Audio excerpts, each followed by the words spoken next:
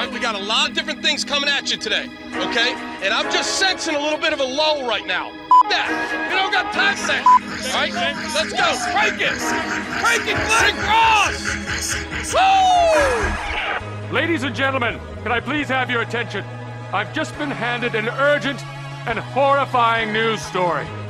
And I need all of you to stop what you're doing and listen.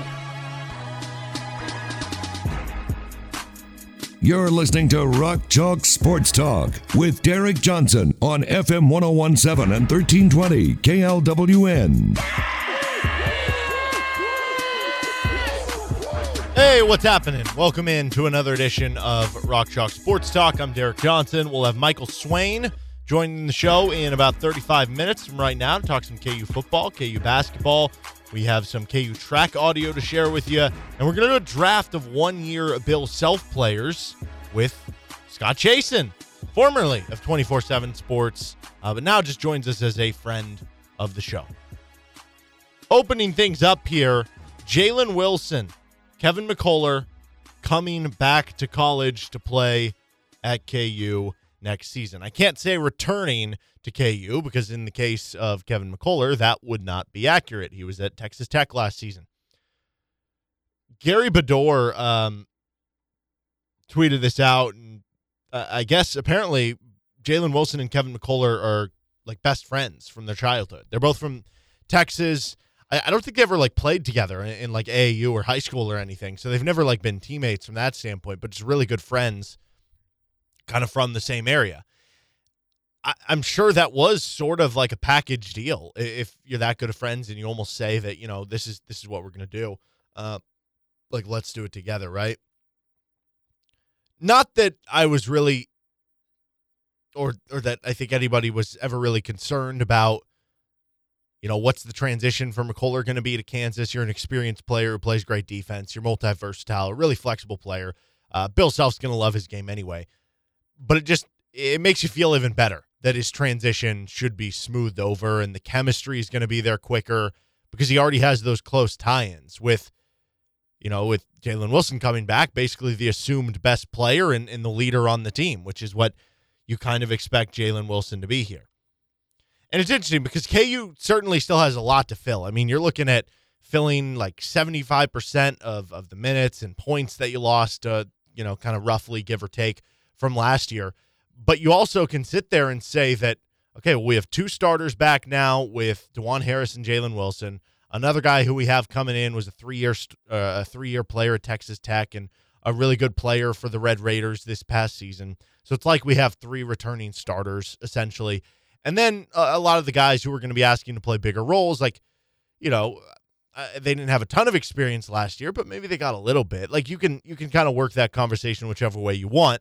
Certainly, this won't be as experienced of a team as it was last season, but now you have all sorts of talent, and just from the group of wings that this team is going to have, like this very really could be the best group of wings, and probably is, of any team in the country. They probably had the best group of wings this past season, too. You have Ochai Agbaji, Christian Brown, Jalen Wilson. That's an elite set of wings. And now this year, you have Kevin McCullar, Jalen Wilson. You add in those two McDonald's All-American freshmen with MJ Rice and Grady Dick. You probably have the best group of wings once again in the country.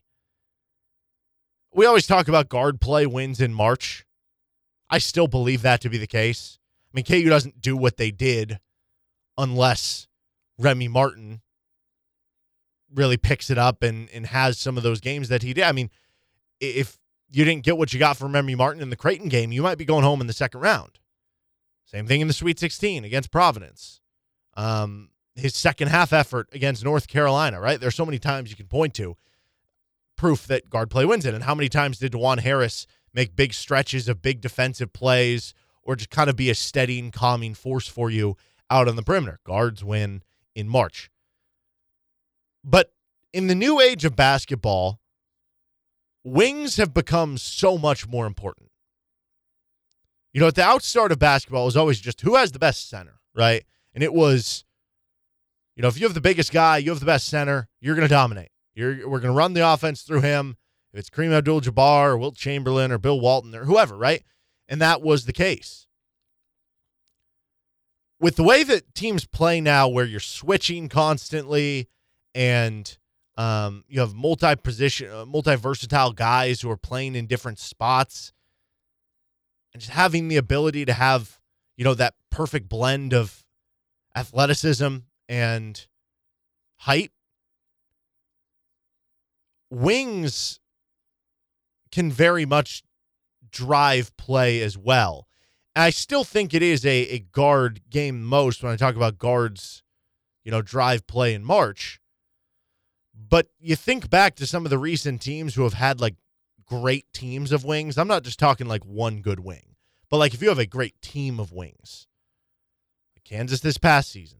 The year before, Michigan was the team who was known as having probably the best wing play in the country. They had Franz Wagner, who ended up being a first-round pick and had a great rookie season. They had Isaiah Livers, who was really good. I thought they had someone else as well. And that team ended up being a 1 seed. They made it to the Elite Eight. And if not for an injury to one of their players, maybe they go even further than that. So wing play, because it allows you to be more switchable, and we know KU wants to play more of a switchable defense now and get out in transition, which, again, goes in line with, okay, who are going to be the best players in transition? How about the guys who are, tall enough to have their length matter, but still quick enough to matter in transition, which are those wings? Having the best group of wings in the country, that is a real advantage that KU will have every night on the basketball court. Now, Wilson comes back as the immediate leader of the team, both in terms of being the favorite to probably lead the team in scoring. You'd guess 15, 16, 17 points per game. I think part of that just depends on what is he going to be as a shooter, which we'll get to here in a second. I would imagine he's going to lead you in rebounding. He's been your leader in rebounding in the last 2 years.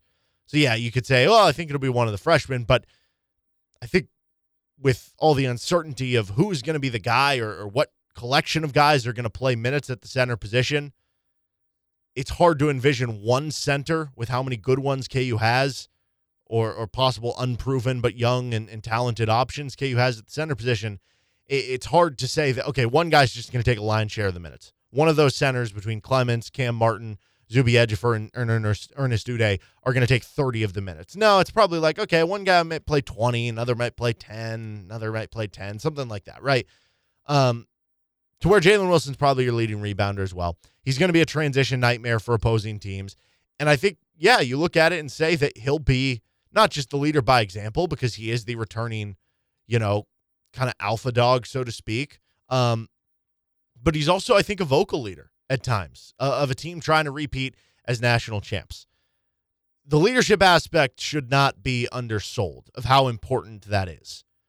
There have been other KU teams that it hasn't been an obvious answer of who the guy is. And maybe that's kind of a chicken and egg thing, right? Maybe that's something where, well, the more successful your team is, the easier we're going to just assign and say, of course, that guy's the leader, right? Like the 2019-20 team would have been the number 1 overall seed in the NCAA tournament, had COVID not canceled the year. And it's easy to look back and say that, because Udoka Azubuike was an unbelievable player, fantastic, but he wasn't what you think of, he wasn't like a vocal leader necessarily. I think of like Devon Dotson being the kind of leader of that team. Devon Dotson came in as a freshman, and he was, as far as freshmen go, he was ready to assume that role, but that team wasn't as good. And maybe you could say the leadership improves as you go on and grow in years, and maybe that's more difficult because that freshman year you did have LeGerald Vick kind of casting a wide shadow over the program early on, and then Udoka Azubuike gets injured. But you can go to other years where KU maybe wasn't as good, and you had really good players, but maybe you didn't have that, the best player on your team wasn't always a great leader. And that was the thing with, Ochai Agbaji wasn't, the leader who's going to, Tom Brady you and yell at you if you drop a pass or something or mess up a route. But he was a really good leader just in terms of, getting the guys together. But you had other voices in there. It was very much a collective effort this past season. Like Christian Brown could be a vocal leader. Jalen Wilson could be a vocal leader. I think you have to have somebody who can be a vocal leader. Even if your star guy is a leader by example, somebody has to take on that role for your team. Jalen Wilson will not only be your best player this next season, but I believe he will take that role up on the team because we've seen it before in the past. The swing skill is obviously going to be the shooting. And I'm sure that's what NBA teams told him as well. if the defense improves too, that'd be a nice boon. There are times when, teams would try to target a mismatch on Jalen Wilson, or where you'd kind of fall asleep on that end of the floor. But there were also times when Jalen Wilson showed some really good flashes on that end as well. So if he improves on the defense, that's a nice boon. But the shooting is going to be the most key part of this for multiple reasons. One, going back to what, for him, is his path to an NBA future. It's hitting shots. For his career, he's under 30% from three. This past season was closer to 25%. He's 4 of 22 on threes in the NCAA tournament. I did mention this yesterday. It is good to point out that in Big 12 play only, he was up to 34%. If you told me he's going to be a 34% shooter from three over the course of the season, I think I would still say, well, can it get even a little higher? But I think you'd be okay with that overall. That'll be the big question. It's not just about, though, like, can you hit them? It's about how consistent are you there. Number two, it'd make him a complete offensive player. We already know Jalen is elite at transition play and driving to the rim and finishing either, through contact or over length or whatever it is. And we've seen him have the ability to hit kind of that mid-range shot. Again, maybe a little bit inconsistently, but probably more consistently than the three-point game goes. So we know that he has like a lot of things that can make him a very potent offensive player. And he can handle the ball for a big guy, all those things, right? The big question is the shot. And so if he's hitting shots there, it just makes him that much more difficult to defend. It's one thing. It's never got to a point because he takes enough threes. Like, that's part of it, too. The amount of volume he takes makes it so that defenses still have to defend him from three. And that's the biggest thing you want to avoid. You don't want teams sagging off of you so much that it limits your spacing and ability to do other things offensively. Teams still guard Jalen out there. Now, maybe it's different than how teams guard Ochai Agbaji or would guard Christian Brown out there. Maybe it's a little more distance between the defender and the shot maker, but they're still out there. Now, all of a sudden, if Jalen becomes a 36, 37% three-point shooter, like, good luck as a defense, because now if you're getting up on him square, he's just going to drive by you every time. So, like, it adds another facet to his offensive game that would help the areas he's already good at. And I think probably if you're talking about him being a above average or a really good shooter from the outside, if he adds that to his game, you're probably talking about the difference between what could be a first-team All-Big 12 player this next season to being a legit first-team All-American candidate. Like, that is the jump there. It's already, a really good player, but it's going from a really good player to one of the best in the country. That's what we're talking about there with the shooting. And KU needs shooting, too. Like, that's the third part of this. Because that's my biggest question about this team headed into next season. I think the defense should be elite. I think offensively, they're going to have a ton of athleticism. They should have a ton of guys who are great in transition. They're going to have a lot of talent. But it's how consistent can this team be at shooting the basketball? And Jalen helps solve one of the big questions. If he wouldn't have come back, I think you would have had just questions about the offense overall. Like, who's going to lead the team in scoring? Who's the go-to option? Who's the guy down the stretch? That obviously would hurt your transition game. That would hurt your ability to drive. Now that Jalen's back, it answers a lot of those questions. But we still don't have the question answered, what about the shooting? So that'll be the swing skill. Now, Kevin McCullar, he meanwhile joins KU as a defensive stopper. He's a switchable piece, both sides of the floor. He's a secondary ball handler offensively. Another great transition player. He can grab and go. He can find open teammates on the break. He brings experience to a lineup that outside of Wilson and Harris, you can, like I said, kind of twist that story whichever way you want. You can say, well, sure, these guys didn't play a ton, but they're with the team for a while. Or you can say they don't have a ton of returning minutes or points in a KU uniform. And the swing skill, once again, is the shooting. Again, for multiple reasons. And when I say swing skill, I don't mean from being like a bad player to a good player. Both of these guys, Kevin McCullar and Jalen Wilson, are really good players. Both of these guys are all Big 12 caliber players. When I say the swing skill is shooting, it's again in reference for both of them, the difference between, maybe being on a two-way contract or being undrafted and being a legitimate NBA player, being a legitimate NBA draft pick, and for KU's perspective, being maybe a really good team versus being a great team. Like that's the difference here. We're talking about margins, thin margins here. And honestly, in the case of Kevin McCullar, I think I said this yesterday. If Kevin McCullar comes back to KU this year, and let's say he puts up 13 points per game, right? It's not like an exorbitant amount of points, but like it's a nice amount, especially for a guy at that point that would probably be second on your team in scoring.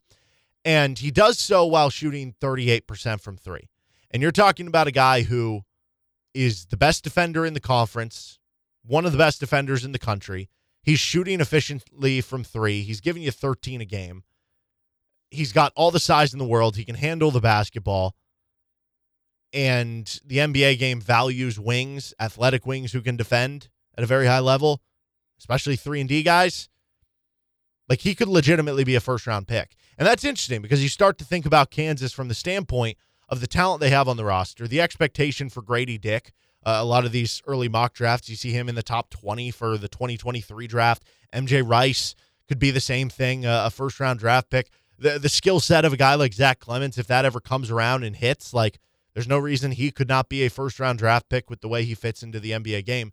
You could make the real argument. Now, in terms of enough food to go around, enough shots to go around, enough production to go around, it likely doesn't all happen in the same year.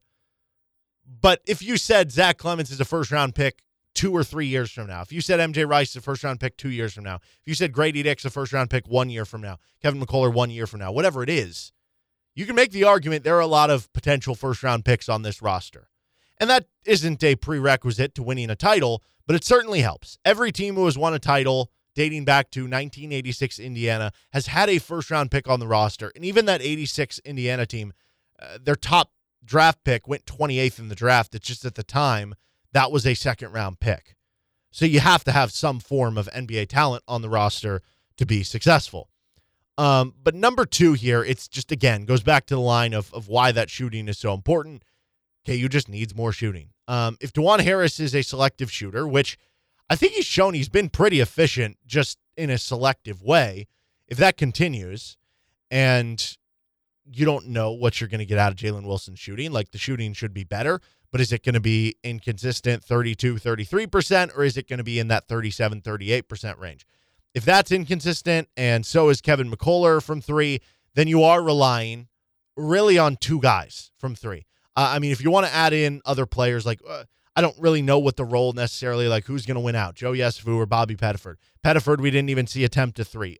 With Joe Yesufu, the three-point shooting was good his last year at Drake, but that didn't carry over to KU. In the case of MJ Rice, the scouting report on him is that he can hit threes, but he's a streaky shooter. So think like Quentin Grimes, his freshman season at Kansas. Like there would be games where, like the Champions Classic, where he hits like everything, and then there would be games where you just kind of felt like, it's not really his night. And so you're kind of relying a lot on Zach Clemence, who you don't totally know how much he's going to play. Cam Martin, you don't totally know how much he's going to play. And add to it that both guys are centers, and as much as I think the offense will adjust to having a stretch five out there and that Bill Self will draw some stuff up, like keep in mind, like the Morris twins were like 40% three-point shooters. Those guys averaged like 1.5, 2.5 threes per game. Perry Ellis was shooting like 40% his last year in college. He was averaging 1 or 2 threes per game.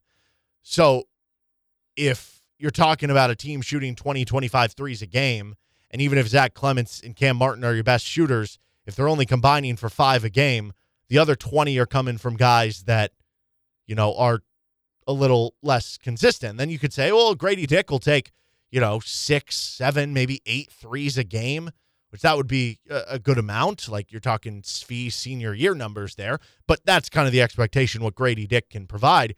It's tough when you have to rely that much on a new incoming freshman. And to begin with, even if he is a 40% three-point shooter right off the bat, which, given the hype, that doesn't seem like that impossible, you need more than one guy. And even if you say, oh, well, we do have 2 because of the center position. Okay, but you need more than just the volume of 2 guys who are going to combine for 12 threes between the 2 of them per game. So you need more consistency there. And that doesn't mean that Jalen Wilson and Kevin McCullar have to be elite three-point shooters. It just has to show more consistency than it has for them again, because they can still be a really good team. They can still be a top 10 team if that stuff doesn't happen. But that to me is the difference of, can they repeat as national champions? Can they be one of the elite teams in the country versus just being really good? Because the defense should be really good. They have a bunch of transition play. They have a bunch of guys who can handle the ball, whether it's in transition or the half court. They have a bunch of guys who can drive to the rim. If the three-point shooting is there for those 2 guys, because both of them are going to play a lot of minutes and have a big role on this team, there's no reason this team can't be in the discussion to repeat as national champions. I'm Derek Johnson. This is Rock Chalk Sports Talk. Michael Swain, 24/7 Sports, will join us in about 15 minutes. And Scott Chasen at the end of the 4 o'clock hour. We'll be right back after this. We are brought to you by Home Field Apparel. Home Field, a premium collegiate apparel brand out of Indianapolis, has incredibly comfortable, officially licensed apparel with vintage college designs because they dig through the archives of your school to find unique logos, mascots, and moments. The Kansas collection has 14 pieces of apparel, including t-shirts, hoodies, crew necks, and they are some of the most comfortable things that you will wear. Plus, they look really cool. And they just released, well, not just, but after the national championship, they released a national championship shirt. Use the code Rock Chalk Sports Talk. That's Rock Chalk Sports Talk, all one word, and you'll get 15% off your first order. That's right. Code Rock Chalk Sports Talk, all one word, for 15% off with Home Field Apparel on your first order. Michael Swain will join the show in about 10 minutes from right now. This is Rock Chalk Sports Talk on FM 1017 and 1320 KLWN. Our daily poll for today at RCST1320, so you can give us a follow and go vote on the poll yourself. Will Jalen Wilson get his jersey retired whenever he's done at KU? Yes or no? Very simple. It's interesting because Jalen, if he really wanted to, I can't say like shatter the record book, because Danny Manning and Clyde Lovellette and guys like that have made that very difficult to do and probably impossible. But in the case of Jalen, so he redshirted his first year, took the medical redshirt. So then the 2021 season starts off really hot, and that's his redshirt freshman season, but that is the COVID year. So then you have this past season, which technically, I mean, he's listed as a redshirt sophomore at that point, or I guess academically a junior, but by his amount of basketball play, he would be a third-year freshman. So that means this next season, academically, he'll be a senior. He'll be listed as a redshirt junior, but because of the COVID year, for all intents and purposes, he'll be a fourth-year sophomore. So he could be this next year, then have 2 more years, hypothetically, and just rack up all of these career totals and points and rebounds and rack up all this like NIL money over the course of time. And again, not like, you're probably not going to at this point like break Danny Manning's record and stuff like that, but work your way into top 10s, top 5s on a lot of these lists and go down as one of the all-time KU greats. Nonetheless, I don't expect that to happen. I head into this year with the expectation this will be the final season for Jalen Wilson. He'll go out there, he'll ball out, and then he'll go into the NBA draft at the end of the season. That's kind of my expectation of what happens here this season. But that said, if that's my expectation, will that be enough to get his jersey retired? Obviously, we don't have the final piece to the puzzle, so it's partially you're just making the assumption what you think will happen this next season. But I'm under the assumption that he will end up being a first-team All-Big 12 player, maybe even Big 12 Player of the Year if KU wins the conference. It's going to be tough. There's other really good teams with Baylor and Texas and TCU and Texas Tech, and you go down the list of the gauntlet of the Big 12. But if he wins Big 12 Player of the Year, then it's not even a question. He just gets in. I kind of think he could and might and will win Big 12 Player of the Year. So that would get him in to begin with. So you're kind of taking that risk. But even if he doesn't, if he's an all Big 12 first-team performer and he's like a third-team All-American and then he goes at the end of that year, you'd be looking at 3 years of work, a guy who won a national title ring, tied for your team high in points in that national title game, and had a first-team All-Big 12 season. He's had 2 other third-team All-Big 12 seasons. At that point, he'd be on pace to jump over like the 1,000-point plateau and all of those things. I kind of expect, based on the season that I'm expecting him to have, which should be a great season this next year, that he's going to have enough done at the end of this year that he will eventually get his jersey retired. But again, we don't totally know until we see it, and we actually see what happens this next season. This is Rock Chalk Sports Talk on FM 101.7 and 1320 KLWN. We're going to take a time out here. When we come back, we're going to talk some KU basketball with Jalen and Kevin McCullough coming back to KU, or in the case of Kevin McCullough, coming back to college basketball, and some KU football talk as well with Michael. That on the other side. This is RCST on FM 101.7 and 1320 KLWN. Depend on it. Did you know that on our website, KLWN.com, as well as our sister stations, 105.9 KissFM.com, Bull929.com, we have a program called Hometown Deals. So you click the tab, and it takes you to a magical place where gift cards are 50% off. We have handfuls of different restaurants and places that you can go to that you can get a 50% off gift card to. So just go to the website, click Hometown Deals, and you'll see some of those gift cards for 50% off. If you're a business and interested in being part of this as well and getting featured ads at no cash price and just gift card cost, you shoot us an email, djohnson@gpmnow.com. Joined on a Thursday here by Michael Swain of Fog.net and Jalen Wilson returning to KU, Kevin McCullough returning to college basketball and coming to KU. What are your expectations now for what both they are and could be for this team with another year under their belts in college basketball, and here for what their roles could be in the 2022-23 season? Yeah, I think from a big picture sense, I think both are all Big 12 caliber players. I think you saw that from Jalen Wilson during Big 12 play last year, where I think he probably should have been higher on the Big 12 teams. But the start of the season probably impacted that, which I think there are arguments for and against that being the case. And I think for starting with Wilson in particular, I think the biggest thing I'll be looking for is a three-point shot this next season. But he has all the expectations now to kind of be that lead guy. You know, we know who DeJuan Harris is and we know what kind of role he's going to fill, but KU's going to need someone to step up in the scoring department, and it seems like this is going to be Wilson's time to shine. You look at the roster construction, having someone at the 5 like Zach Clemens or Cam Martin who can space the floor, give Jalen Wilson more driving lanes. I think that could be a recipe for success for him, especially playing at the 4. So I think for Wilson, it's one of those deals where if he doesn't become an all Big 12 player, I think that's certainly going to be a disappointment. And I think with McCullough, it's the same deal. I think KU system will probably fit him a little bit better offensively than Texas Tech. I think at times the Texas Tech offense, I mean, if you watched them last year, it just got ugly at times. And I think that the ability for him to play in KU's offense, again, playing with a spacing 5 where he can slash as well, I think that's a big thing. So I think both players will bring different things. You know, McCullough's obviously a lot better defensively than offensively, and Wilson's a lot better offensively than defensively. But I think both of them will have the ability to be all Big 12 players this season. Do you envision Jalen being used that same way as the 4, or do you think that, I don't know, maybe if the NBA prospects lean toward him being more of a 3, like could you see him playing some 3? Does this roster even allow for that?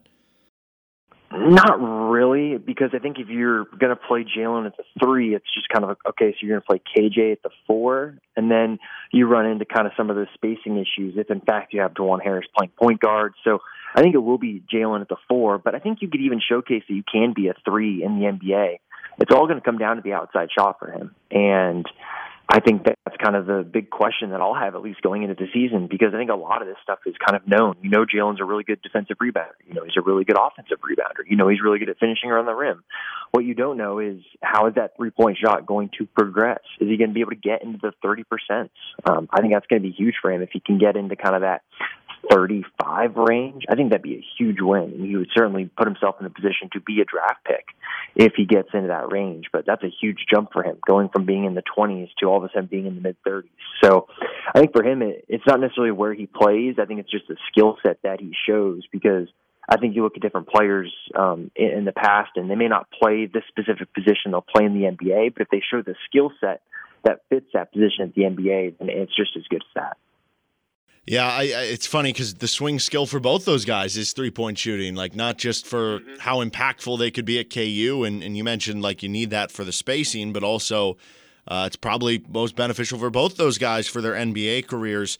Do you think that if Jalen comes back, like obviously the expectation is, we were talking with Kevin Flaherty from your guys with 24/7 earlier this week, or maybe it was last week, and we're asking him about who's kind of the leader for Big 12 Player of the Year in the preseason, and he said it'd probably be either Adam Flagler or Jalen Wilson. Maybe you throw in someone else, but if you're a contender for Big 12 Player of the Year, you're obviously a contender for first team All Conference, and at that point, a contender for some sort of All American pick. Do you think KU can be an elite team next season if? Like, I don't mean from the standpoint of what Ochai did this year in terms of just like unanimous first team All-American, but does Jalen Wilson have to be like a true All-American Big 12 Player of the Year type of guy for KU to be elite next season? I think early in the season, yes, because it's so hard to know what to expect from the freshmen. You're bringing in a loaded class in terms of talent and in terms of the rankings and things like that. It's the best class since kind of that Devon, McCormick, Quentin Grimes class in terms of the All-Americans and the number of 5-stars.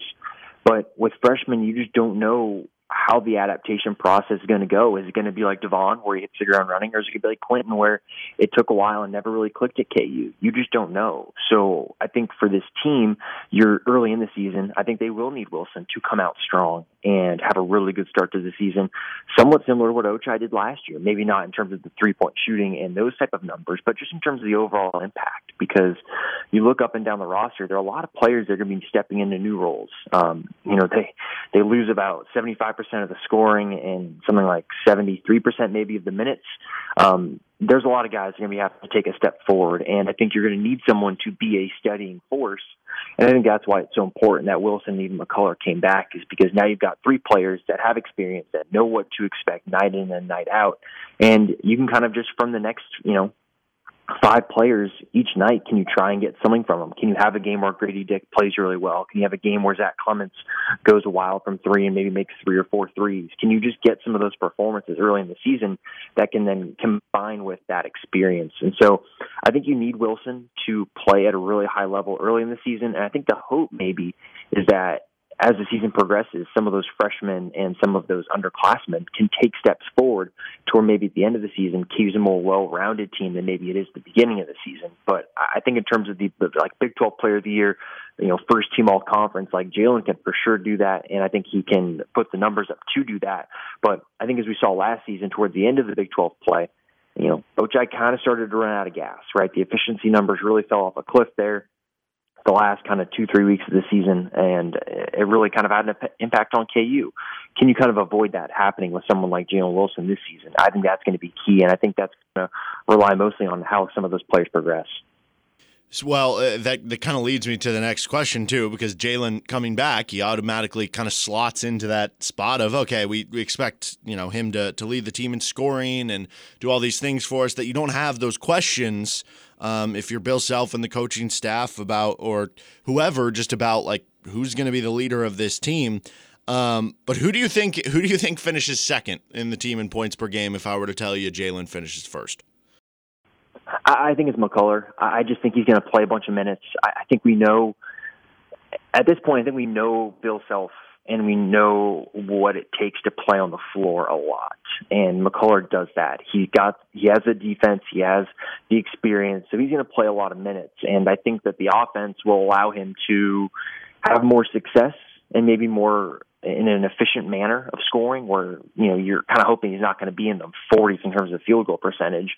You hope that he's kind of in the high 40s, maybe even pushing up closer to 50 if he's not taking a bunch of threes. So I think for me, I look at McCullough being the second leading scorer. I think kind of for me, the big question is who's the third leading scorer? Is that going to be DeJuan Harris? Is that going to be someone like Grady Dick? Could it be Zach Clements? I mean, if he's going to play a bunch of minutes at the 5, that's maybe where I have even more questions, is who's kind of that third person, because I think the top 2 will be Wilson and McCullough. We're talking with Michael Swain of Fog.net here on Rock Chalk Sports Talk. What do you envision being the biggest strength of this roster, and what do you view as being potentially the biggest Achilles heel? Yeah, I think the biggest Achilles heel is just going to be three-point shooting. You look up and down the roster, and there's just not a lot there. Grady Dick obviously was an incredible three-point shooter at the high school level. Physically, I wonder how's that going to translate if he goes up against more experienced guys that are more physically developed than he is at this point. I'm really interested to see how that develops. Jalen Wilson, Kevin McCullough, those are two guys that have been in the 20s in terms of three-point percentage.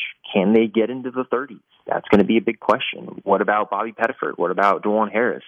Can Zach Clements, shoot better than the 27% that he shot from three last season? You think about Zach Clements being a floor spacer, and yet he shot under 30% from three last year.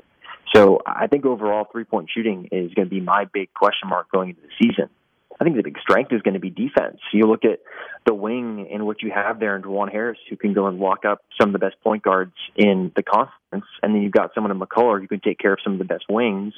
And if you go up against a floor spacing four, Jalen Wilson can do that. And so I think defensively, KU is going to be pretty solid to start the season. It's just a question of the floor spacing on offense and how does that impact KU and their ability to score the ball, because they have some really good slashers, but if you don't have much three-point spacing, then it's a question of, how much can those guys get to the rim? I do want to talk a little football with you here. The summer semester, I believe, starts up this next week. Do you think that kind of will signal the end to whatever happens with KU football? Are you expecting any more additions before that deadline? And do you think that will serve as a hard deadline? Not necessarily a hard deadline, but I think we're kind of at the point now where KU, I wouldn't say running out of names, but they're at the point now where they've got kind of guys that they've been recruiting and now they're waiting on decisions.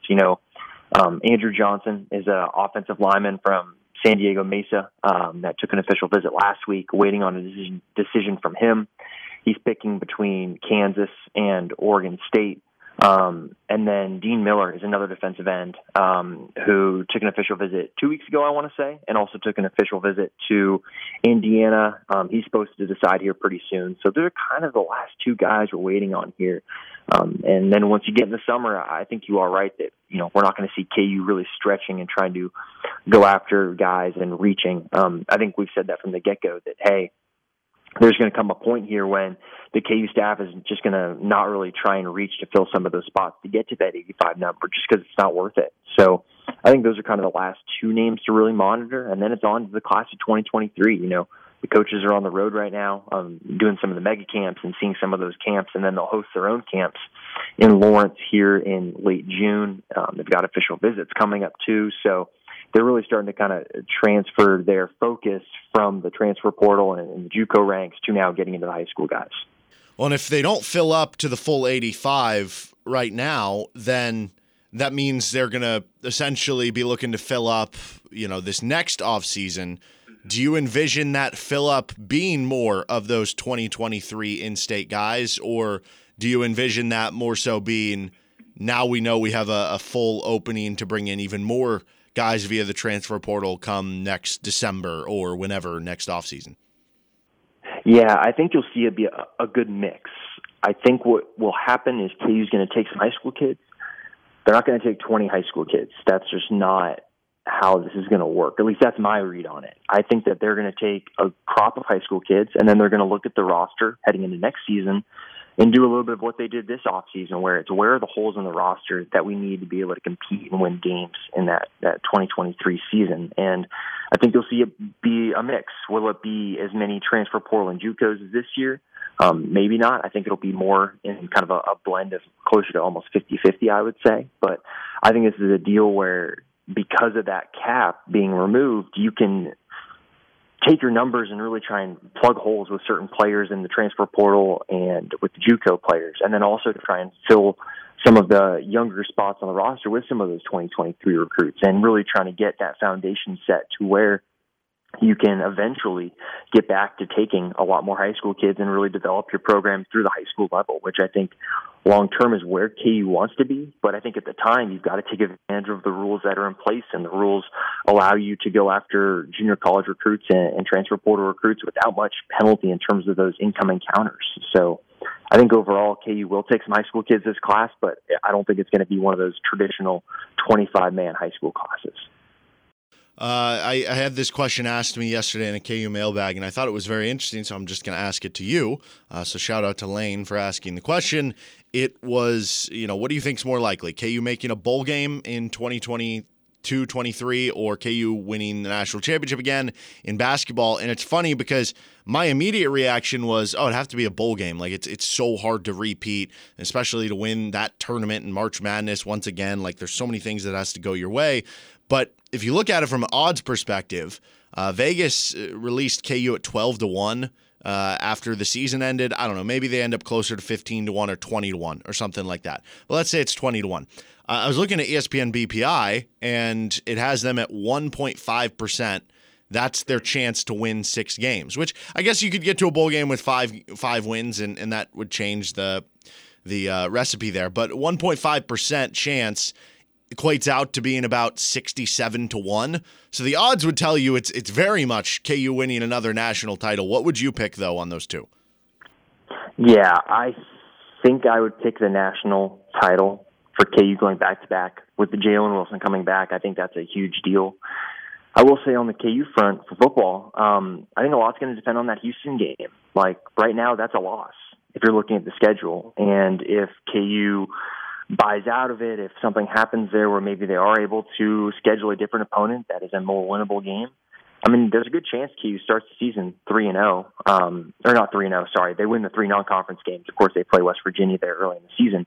But then you need 3 Big 12 wins, and they've not done that in a long time. And I think that would be really tough to do. Is it feasible? Could it happen? Yeah, but I think I'm on the same page as you there. I think it's more likely that KU kind of goes back-to-back, even though I think both of these scenarios are unlikely, but I think KU winning the title in basketball is probably a little more likely this year than going to a bowl game. But let's talk about this question this time next year for 2023, and it might be a different answer. Well, I'm glad you brought up the Houston thing. This has been something that I've heard from several different people. I know others have seen it and heard it from several people. I know certain people have kind of talked about this on social media and stuff, about this idea that they're trying to get out. I have no idea how possible it is or how that all comes together. I would imagine it just involves KU paying some sort of like lump sum to get out of it. Like how possible do you think that is to get out of? And isn't that something where like that has to be figured out pretty quickly? Like ESPN already released that the game's going to be on whatever, ESPN 2 or something like that at whatever time. I would imagine that, they need to get out of that pretty soon at this point. Yep. I'll be pretty honest here. I don't have much in terms of intel, if you will. But my personal opinion, read, not source, blah, blah, blah. Yeah, I think that we're bumping up against the time now because, like you said, ESPN's already put out the time. They've already put out the network. And I'm pretty sure Houston does not want all of a sudden lose hosting a Power 5 school, even if it is Kansas, hosting a Power 5 school for a game on their campus. And it's going to cost money. It's going to cost a good amount of money. Like, I think I'd need to look at the contract again, but I think you're talking like in the millions in terms of getting out of the game and then buying another team to come to Lawrence and play you at home. So it just seems unlikely at this point. I think that in a perfect scenario, I'm sure KU would love to get out of it because Houston's going to be really good. They return a bunch from their, I think, 12 wins or 10-win season last year, maybe. I'd have to look at their record again, but that Houston team's going to be good. And so I think in a perfect world, KU would get out of it if they could, but I just don't know how feasible that is considering the fact that, we're a few months away from the start of the season and a few months away from that game. So it does seem like time is kind of running out. Well, the NBA Finals start tonight. Michael, Bay Area guy, more nervous for the finals against the Celtics, or were you more nervous for the Dodgers-Giants NLDS last fall? Oh, more nervous for the Warriors-Celtics. I can't stand the Warriors slander that will happen if they lose. I can live with the Giants losing to a 100-win Dodger team that just buys all the best players. Yeah, I'm not feeling good about the Warriors if I'm being entirely honest here. They might lose, so that's not great, but we'll see. It should be a fun 2 weeks. Well, Michael, I appreciate you hopping on, and we'll talk to you next week. Definitely sounds good, Derek. Thanks. That was Michael Swain of Fog.net, 24/7 Sports. 1 hour down, 2 to go.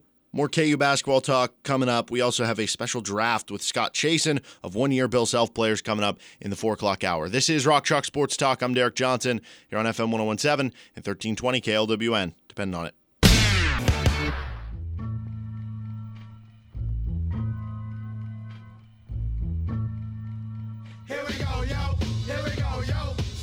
Some news from the Chiefs side of things. Orlando Brown has finally signed with an agent. The deadline for finding a long-term contract without just playing on the franchise tag is July 15th. So the Chiefs have a little bit less time to figure that out. They couldn't even negotiate because he didn't have an agent. This wasn't a situation like Lamar Jackson where he's just doesn't want an agent, is just negotiating on his own terms. That should be helpful in trying to find an extension. We'll see what happens. There was the rumors out there about, is Orlando Brown going to want to be the highest paid left tackle or offensive tackle, like $24 million? If that's the case, I would hope that you don't sign him for that, because that is a lot of freaking money for a guy who was a solid player, good player, but, you're not talking about Orlando Brown in the discussion of top 5, top 10 left tackles right now. So you hope an extension works out, but I'm sure there is a specific cost of money, and you hope that it's not one of those sunken cost fallacy type of things where it's, okay, you traded all this capital for this guy. Now you feel obligated that even though you think this is out of your price range or how much you should pay him, well, we traded all this for him, we might as well do that. No, don't do that. If it's past a certain number, you just live with it. That's just kind of part of the game. We had a question yesterday on the KU mailbag that I was going to honestly wait to get to till next week, but given the return of Jalen Wilson and Kevin McCullough adding to the KU roster, I figured I'd just get to it today. This was the leftover from yesterday. It was from Christy. Thank you for the question, Christy. List your starting 5. Now, it's a lot easier with Jalen Wilson and Kevin McCullough back if one of them would have, and I keep saying this is so annoying that I have to keep specifying instead of just saying back for Kevin McCullough, I have to say coming to KU. If one of those guys wouldn't have come to KU for next season and you'd be given a scholarship to somebody else that we didn't know right now, it'd be a little more difficult to try to figure out. But certainly DeJuan Harris, lock him in. For sure starter, right? Then you have at the 4, most likely, Jalen Wilson, lock him in. For sure starter.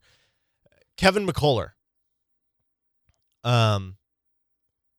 for sure starter. I feel pretty confident. I guess maybe not for sure because you're a new player to KU, but 95%, 99% that he is a starter.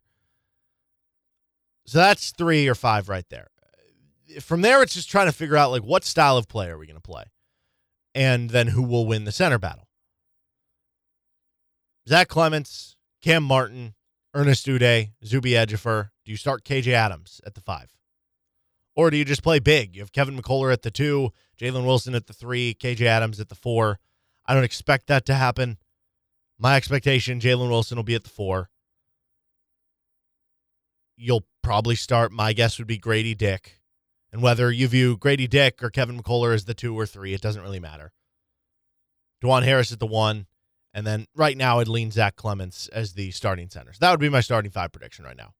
Harris, Dick, McCullough, Wilson, Clements. I know that's not surprising. I think a lot of people have kind of predicted that so far. If you were to tell me that one thing were to be different to start the season, then I would buy into the notion that to start the season, because we've seen guys like Kelly Oubre. I think he started their first game, but overall, early in the season, he was coming off the bench for a lot of the games. We've seen freshmen kind of eventually hit their mark in January or something like that. So you could convince me that Bobby Pettiford or Joe Yesufu is the starter over Grady Dick, and then Grady Dick eventually works his way in. Or you could convince me that any of those other centers end up starting over Zach Clements. I'll tell you what, if you have a lineup with KJ Adams at the 5, Jalen Wilson at the 4, Kevin McCullough or Grady Dick or MJ Rice or whatever combination of those wings at the 2 and 3, and then DeJuan Harris at the 1, you could pretty much switch every position except for you just don't want DeJuan Harris buried on their center. That's pretty fun. But yeah, that would be my starting 5 projection right now. Now, I do want to take this a little bit further of an overall way too early rotation projection. Because I think sometimes, especially in the offseason, and it's hard because we don't know who in the offseason is going to beat out the other people in terms of like who's going to be the first string center, who's going to be the second string center, things like that. And so it becomes a little more difficult, and you just look at all these guys individually, and you see, okay, this guy's a former top 40 recruit. This guy is a highly rated freshman coming in, or this guy had all this success at his previous stop before he transferred in. We did this all last season, too. Remember, we went into the year. Okay, Cam Martin's going to play a big role. He ends up redshirting. Zach Clements or KJ Adams, they'll play a big role. They didn't really play much. Mitch Lightfoot ends up beating him out. Joe Yesufu, he comes in. The conversation was, okay, he adds this dynamism and creation and ability to score off the dribble from the point guard spot that KU didn't have the season before. Outside of that like month and a half where Remy Martin was injured, he wasn't like a for sure part of the rotation. Jalen Coleman lands. It's like, oh, why would you bring on a sixth or seventh year player if he wasn't going to be a part of the rotation? And Jalen Coleman lands would play here and there, but he wasn't like a fixture in the rotation, right? So it's easy to go through the roster right now and say this guy, they're all going to play. Like, how would this guy not play? What are you talking about? This guy's the top. But somebody has to not play. You realize that, right? There are 13 guys on the roster. Bill Self typically in March, it's going to get down to a 7-man rotation, maybe an 8-man rotation, where the 8th guy is sparingly playing come March in the important games. So that means 5 or 6 guys are not going to really be a part of the rotation come March. During the regular season, it's expanded a little bit more. It's usually 8 to 10 guys in the regular season. Like I think 2011 team, it was like 10 guys. This past year, you could probably say 8, maybe 9, given on the certain day. Just depends who it was. So it just kind of depends on the given year. But let's say 8 to 10 guys for the regular season. So regular season, you don't have to cut as many guys. But I think in the regular season, DeJuan Harris, Joe Yesufu, Bobby Pettiford, all 3 of those guys I expect to be a part of the rotation in some way or another. DeJuan Harris is going to eat up most of the point guard minutes, 30, 35 minutes. But the backup point guard minutes, and then there will be a lot of minutes to give out to one of those guys at the 2. As far as wings that are going to play, Grady Dick is going to play. MJ Rice, going to play. Kevin McCullough, again, I expect him to be playing a very big role. Same with Jalen Wilson. KJ Adams, I don't know if you want to consider him forward or a center or a wing or whatever. I feel like he'll be part of the rotation in the regular season. Then you look at the center. Again, if you want to say Adams there, you can.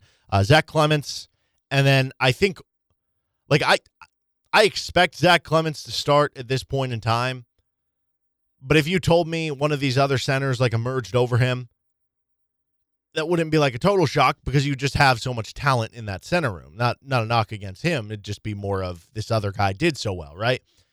But even if Zach Clements doesn't play as the starter, I feel very confident he would at least be the backup there. Nonetheless, if you just want to make it even simpler, between Zach Clements, KJ Adams, Zuby Ejiofor, Ernest Udeh, Cam Martin, those 5 guys at the 5 position, just say 2 of them are going to play as part of the main rotation. Maybe you say a third, like you could say, okay, it'll be Zach Clements and Cam Martin, or it'll be Zach Clements and one of the freshmen. And then KJ Adams will play, say, 5 minutes as a backup 5, and he'll give you 10 minutes at a forward position or on the wing or something. And I'm really high on KJ Adams. I'm really high what his future could be. It's just tough to figure out the minutes for KJ Adams when I talk about that because of the fact that he does, I think, long-term more profile to be a 4, and you have Jalen Wilson coming back who's going to play 30 to 35 minutes at that position. But nonetheless, once it goes to the postseason, like, this is what I look at. You have DeJuan Harris, because, again, it's only going to be 7 or 8 guys once we get to the end of March. That's just typically what a Bill Self rotation looks like. DeJuan Harris, and then by then it'll probably just be one of Joe Yesufu or Bobby Pettiford. It'll whittle down to whichever one of the 2. On the wing, I still think Grady Dick, MJ Rice, Kevin McCullough, and Jalen Wilson. So now you're at 6 guys. And then at center, you know, in the regular season, you're probably looking at possibly 3 guys between Clements, Adams, Ejiofor, Udeh, and Martin. Postseason, you're probably just looking at 2 between that group of 5 centers. So that's kind of how I look at it working out, which means the battles on the roster are this. It's Joe Yesufu versus Bobby Pettiford, which, again, I think both guys can survive in the regular season, but once you get down to the postseason, and who knows, maybe it's like it could be the difference between whoever wins that battle is playing 20, 25 minutes a game versus whoever's not is only giving you 10 minutes a game in the regular season. and not part of the rotation in the postseason. MJ Rice versus Grady Dick is interesting, not from the standpoint of, like, I think one won't be part of the rotation. I think both guys will be part of the rotation, but in that there are only so many minutes to go around, and that that's very much going to be a battle for a starting spot. It's very much going to be a battle for, who plays a whatever chunk of minutes that you have to divvy up between them. And then even honestly, like, if you look at it as the backup 4 minutes behind Jalen, it could be 5 minutes, it could be 10 minutes that are available as the backup 4. Do some of those do all of them go to KJ Adams?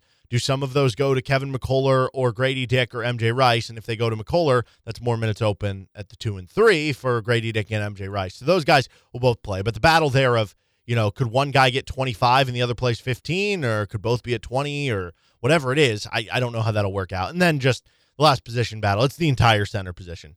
You can convince me any of those guys would be the starter. You could convince me any of those guys will lead the team in minutes as far as the centers go. So it's really just a complete battle at those positions. But yeah, DeJuan, McCullough, Jalen Wilson, like, those are the rocks in the lineup. But then there are other guys you point to and say, yeah, you'll have a role on the team. I'm just not quite sure, like, if it'll be 25 minutes a game, it'll be 30 minutes a game, and if it'll be 10 minutes a game. Because there are a lot of bodies, once again, on this year's team, just like we headed into last year, that you can easily see many different varying lengths of role on this upcoming team. This is Rock Chalk Sports Talk on FM 101.7 and 1320 KLWN. Scott Chason's going to join the show in about 20 minutes. We're going to do a draft of one-year Bill Self players with Scott. This is RCST on FM 101.7 and 1320 KLWN. Depend on it. Would you like to get involved in sponsoring Rock Chalk Sports Talk or the Best of RCST podcast? How about getting involved in some KU action or local high school sports? You can reach out to us, djohnson@gpmnow.com. That's djohnson@gpmnow.com, and we'll see what we can do to help out your business and get involved here in local sports. Welcome back to Rock Chalk Sports Talk. Derek Johnson here, and joined by Scott Chasen of 24. I'm just joking. But we are joined by Scott Chasen here, so you don't have to put up the number fingers there. I don't have a title for you, former friend of the show. I mean, you're always a friend of the show, but no longer on regularly with Scott Chasen here. Have you missed your appearances on RCST? Well, hey, Derek, long-time listener, first-time caller, oftentimes texter. I'm not sure if people know how often I text you about things that are on the radio, but no, I have missed coming on. Obviously, we used to do a great movie review segment, and before that, a lot of guest hijinks. That was a segment I came up with, too. So I really enjoyed contributing to the show here. Well, I guess thank you is all we can say for that. And the reason we're bringing you on today, we originally had this pre-planned out. We thought the Phoenix Suns were going to be in the NBA Finals that's starting up tonight, so we planned this out in advance to talk to you. But since that's not actually the case, let's do a draft. We're going to draft. We did this a couple times last week with Adam. We did 2-year players and 3-year players under Bill Self.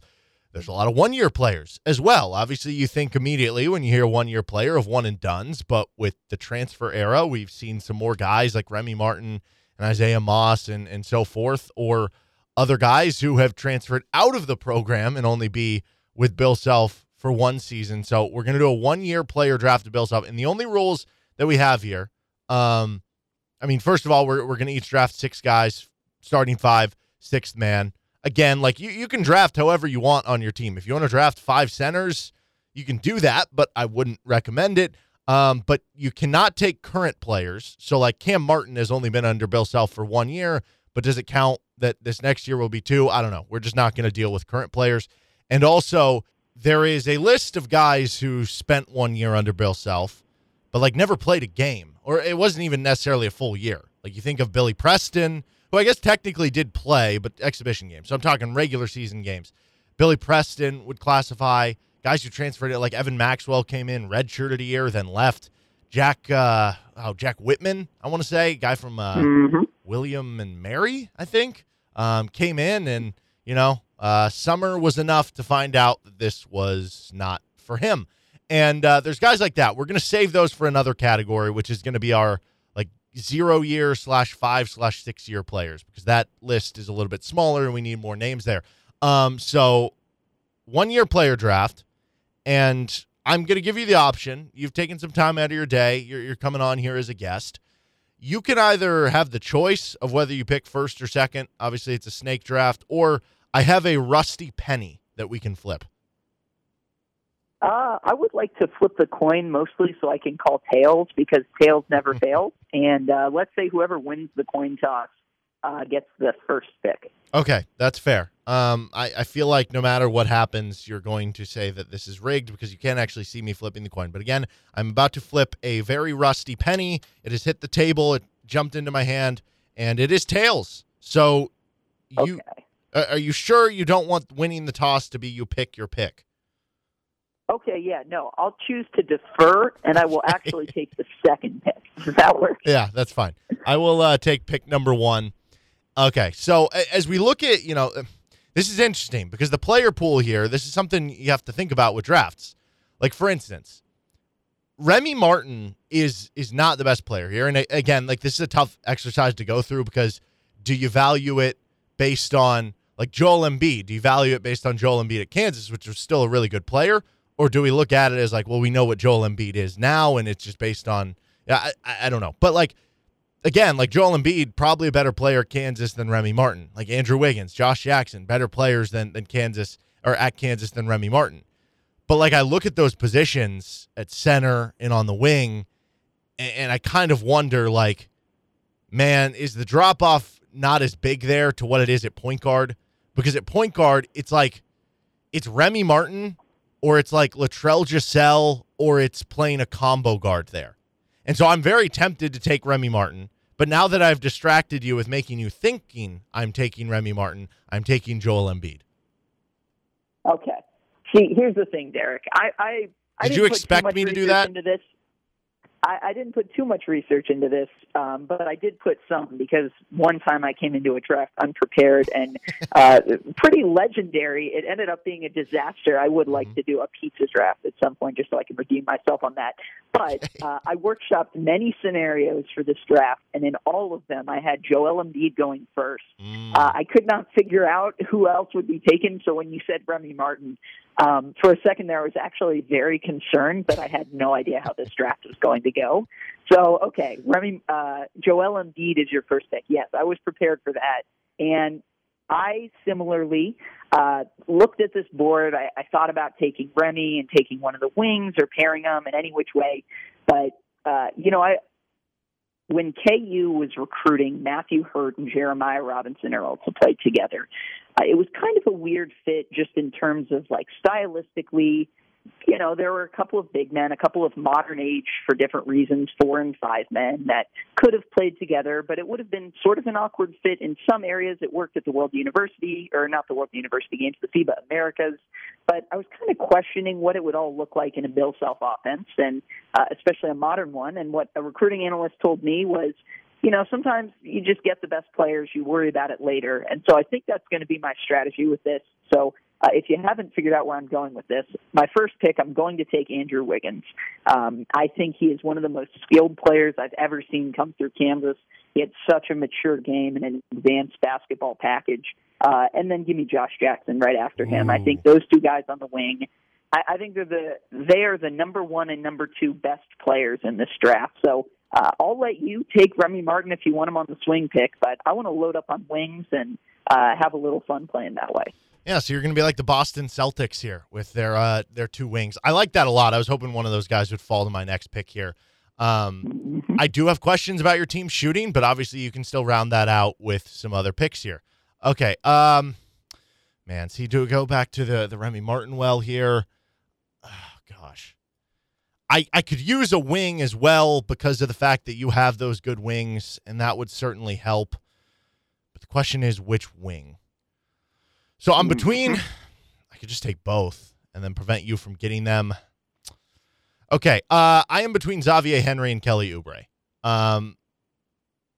Both of those guys, I think in the case of Oubre, he probably helps me out, like, positionally defending those guys for you a little bit better. But in the case of Xavier Henry, he provides more shooting and of an outside scoring. And Xavier Henry, like, again, people kind of forget about the season that he had because it was on that team that lost in the second round in Northern Iowa. And so it doesn't have that long of a journey there. And then to begin with, when you just think about that team, the first thing you think about is you just automatically think about Sherron and Cole Aldridge. And you don't really think about Xavier Henry, but the dude averaged close to 14 points per game, 40% from three. So I'm talking myself into it. I'm going to take Xavier Henry. I don't know what position he's going to play yet, but I feel like he could play the 2 or the 3 for my lineup. That gives me a little bit of versatility. And then I am going to go with Remy Martin. I do kind of want to take Kelly Oubre there, but I don't know. Maybe you'll take Kelly Oubre here and make me look silly and hurt me more on the wing. But if you take Kelly Oubre as well, I'm even less concerned about your team shooting to go with if that's your kind of lineup 2 through 4. So I'll go Remy Martin because of the fact that even though I don't know, I guess Remy Martin probably was comparable with Kelly Oubre, what they did, if you just look at like the statistics and stuff. So I think that's fair anyway. But again, going back to the idea that there's not as many point guards here. I know already who you're planning on taking at point guard. It's a combo guard whose name starts with the letter Q. But I don't love all of the point guards that are available there. Either that or, I don't know, maybe you're going for like Connor Frankamp to get a little shooting. I'm going to take Remy Martin, and I feel good about where I'm at the point guard position in relation to those other guys up there. Yeah, I think that's the right pick. I am going to take Kelly Oubre for a couple of reasons. One, he was actually a good three-point shooter, shot about 35%. And for the record, Josh Jackson obviously wasn't a great one, low volume, but in Big 12 play, he was over 40% from three. And Andrew Wiggins can also stretch it, even if it's just in the mid-range. But the reason I actually think Kelly Oubre would have been, if I were in your shoes, the pick I would have taken is just positional size. What I noticed, there really aren't many point guard options. There really aren't many center options. But you know what this draft is really lacking? It's lacking a four-man. It's lacking the four position. Really, your only options are Wiggins and Josh Jackson. No one else has anywhere close to enough size to kind of deal with those guys. I mean, there are similar, like Xavier Henry's like 6'6", NBA athlete, good player, but I'm not sure I want him down at the post as my second base guy on my team. So I like having Kelly Oubre and just take a lot of positional size. Then next, because I have a lot of options, I feel like in the backcourt now, I am going to take Tariq Black. And the reason I'm taking Tariq Black is I think there is such a huge drop-off after Tariq Black to either Cliff Alexander or Shaq Diallo. Tariq Black had a nice NBA career, caught on with the Houston Rockets, Los Angeles Lakers. He played in the league, and I think he's not better than Joel Embiid, although for their times at Kansas, they were a lot closer than I think some might think. Yeah, I mean, he started over him for a while.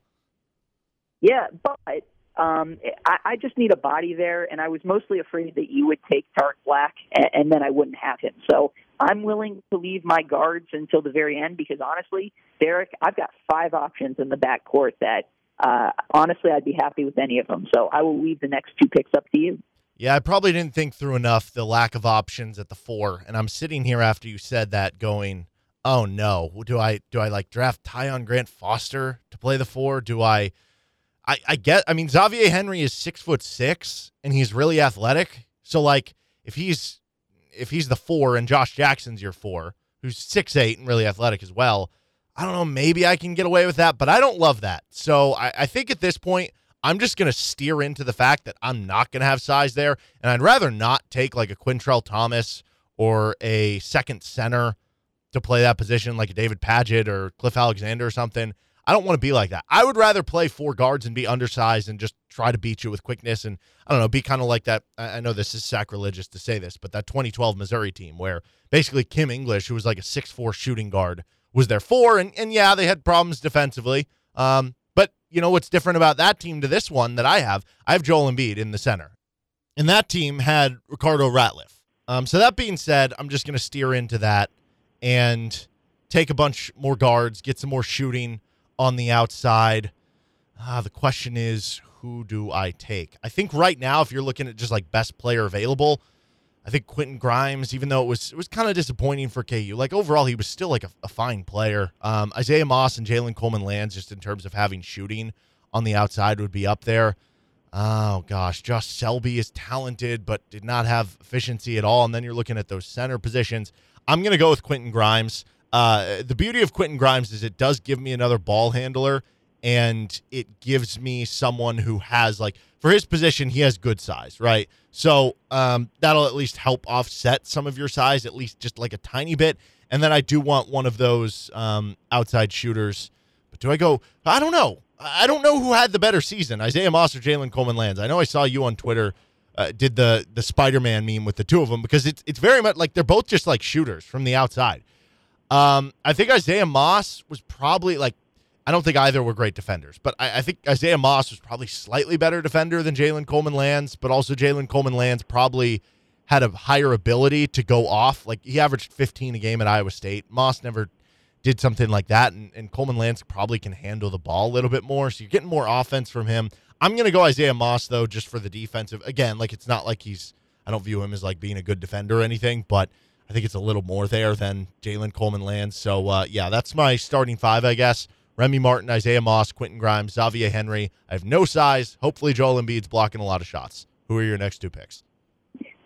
Yeah, well, look, I was in my head, if you had gone with the wings, I was going to put Remy Martin with Isaiah Moss. So for the most part, I actually really like your team, and I think it would be a really fun team. Now, obviously, you're going with the quickness. I've gone with a little more size, but I still feel good about guys like Josh Jackson. Andrew Wiggins was a great college defender. Even Kelly Oubre just competing with that's the guards, problem. I don't think like, all your guys, even though you have more size, like, all your guys are known as being these, like, unreal athletes where it's not like, oh, okay, it's not like they're that, like, is Isaiah Moss faster than Andrew Wiggins? No.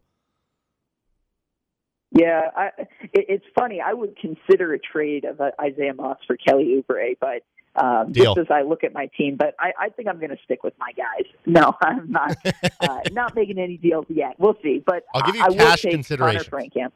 Okay. I want Connor Frankamp. He was actually the name I picked as the guy I wanted as my point guard if I couldn't have Remy. I would have taken Quentin Grimes. I would have. At one point, I thought about pairing a couple of combo guards together, depending on how this draft went. There was a time where I thought I might take Kelly Oubre and make him my sixth man, which I still might do, depending on how this team is. So I guess I've got one more pick, and it's between, for me, Jalen Coleman-Lands and Bryce Thompson, maybe Josh Selby. He was a little bit, he had a great debut. He had dealt with the injury. I think he was like a Summer League NBA MVP, so clearly the talent was there. But I'm going to take Bryce Thompson, and the reason why is I just need some more ball handling just in case, that's a lot to put on Connor Frankamp, who I'm not necessarily sure is even better than Bryce Thompson, especially when you consider defensively. But I feel like if I have Bryce Thompson on my bench, it at least gives me some versatility. It gives me some options, gives me a defense spark plug that I go to, and a guy who eventually, maybe the shot comes around and hits a bunch of threes at Oklahoma State. So I'll go with Bryce Thompson. I don't love the spacing of my team. That's kind of the one element, but I think I have enough guys that can make it work. And I'm sort of just hoping to overwhelm everyone with athleticism and length and size, sort of like that Kentucky team that obviously lost in the Final Four, the 38-1 team. So that is how I round out my team, and I'm curious who you get to round out yours. I'm thinking about David Padgett, the 1 year he had before he transferred away. Actually put up good numbers, but I don't really want a backup center. Give me the flamethrower off the bench. It's more fun when your sixth man is just like firing threes. So I'll take Jalen Coleman-Lands. And that's going to be my strategy. It's, again, like, you have the size, you have all this athleticism.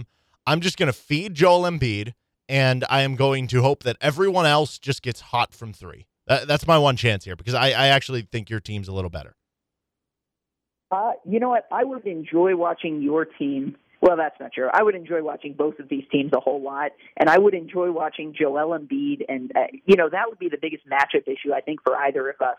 We're going to have to design a whole defense around getting to Joel Embiid, scrambling out to shooters, and you have so many shooters that I think your team would win a fair amount of games in a series. But, yeah, I just couldn't pick against best player available with Oubre, Wiggins, and Jackson, and then after that I figured I could just plug in the pieces.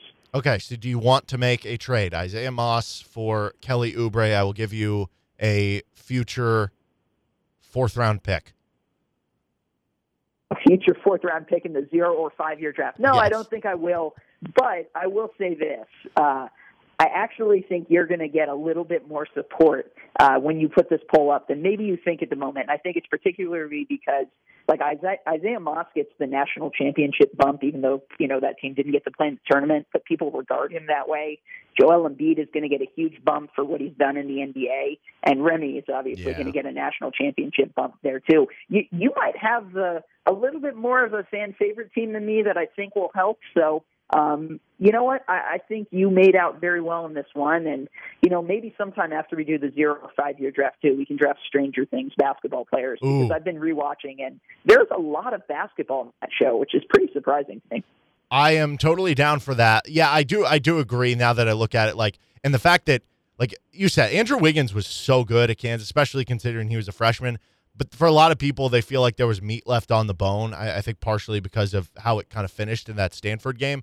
So yeah, from a fan vote, I wouldn't be surprised if I win. But I think if this was an NCAA tournament game, I would view this like a 50-50 game because of the fact that I have the 3-point shooting and the matchup nightmare with Embiid. I think in a 7-game series, I'm probably taking your team in either 6 or 7, though. Is that fair?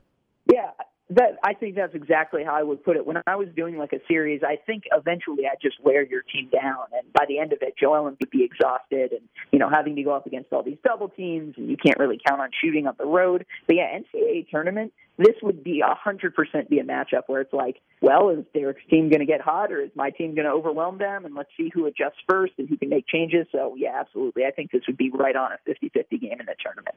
Cool. Well, we still have the 4-year one. We have the 0/5+6.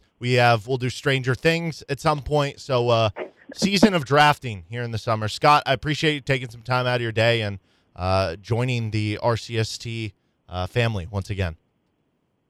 Well, it is great to be back in the family. As you know, you get many opportunities in your life to join different families, but this is clearly the best one. So thank you. That was Scott Chasen joining us here on Rock Chalk Sports Talk. We'll put that up for a poll on the RCST Twitter account at RCST1320. This is Rock Chalk Sports Talk, 2 hours down, 1 to go here on FM 101.7 and 1320 KLWN. Depend on it.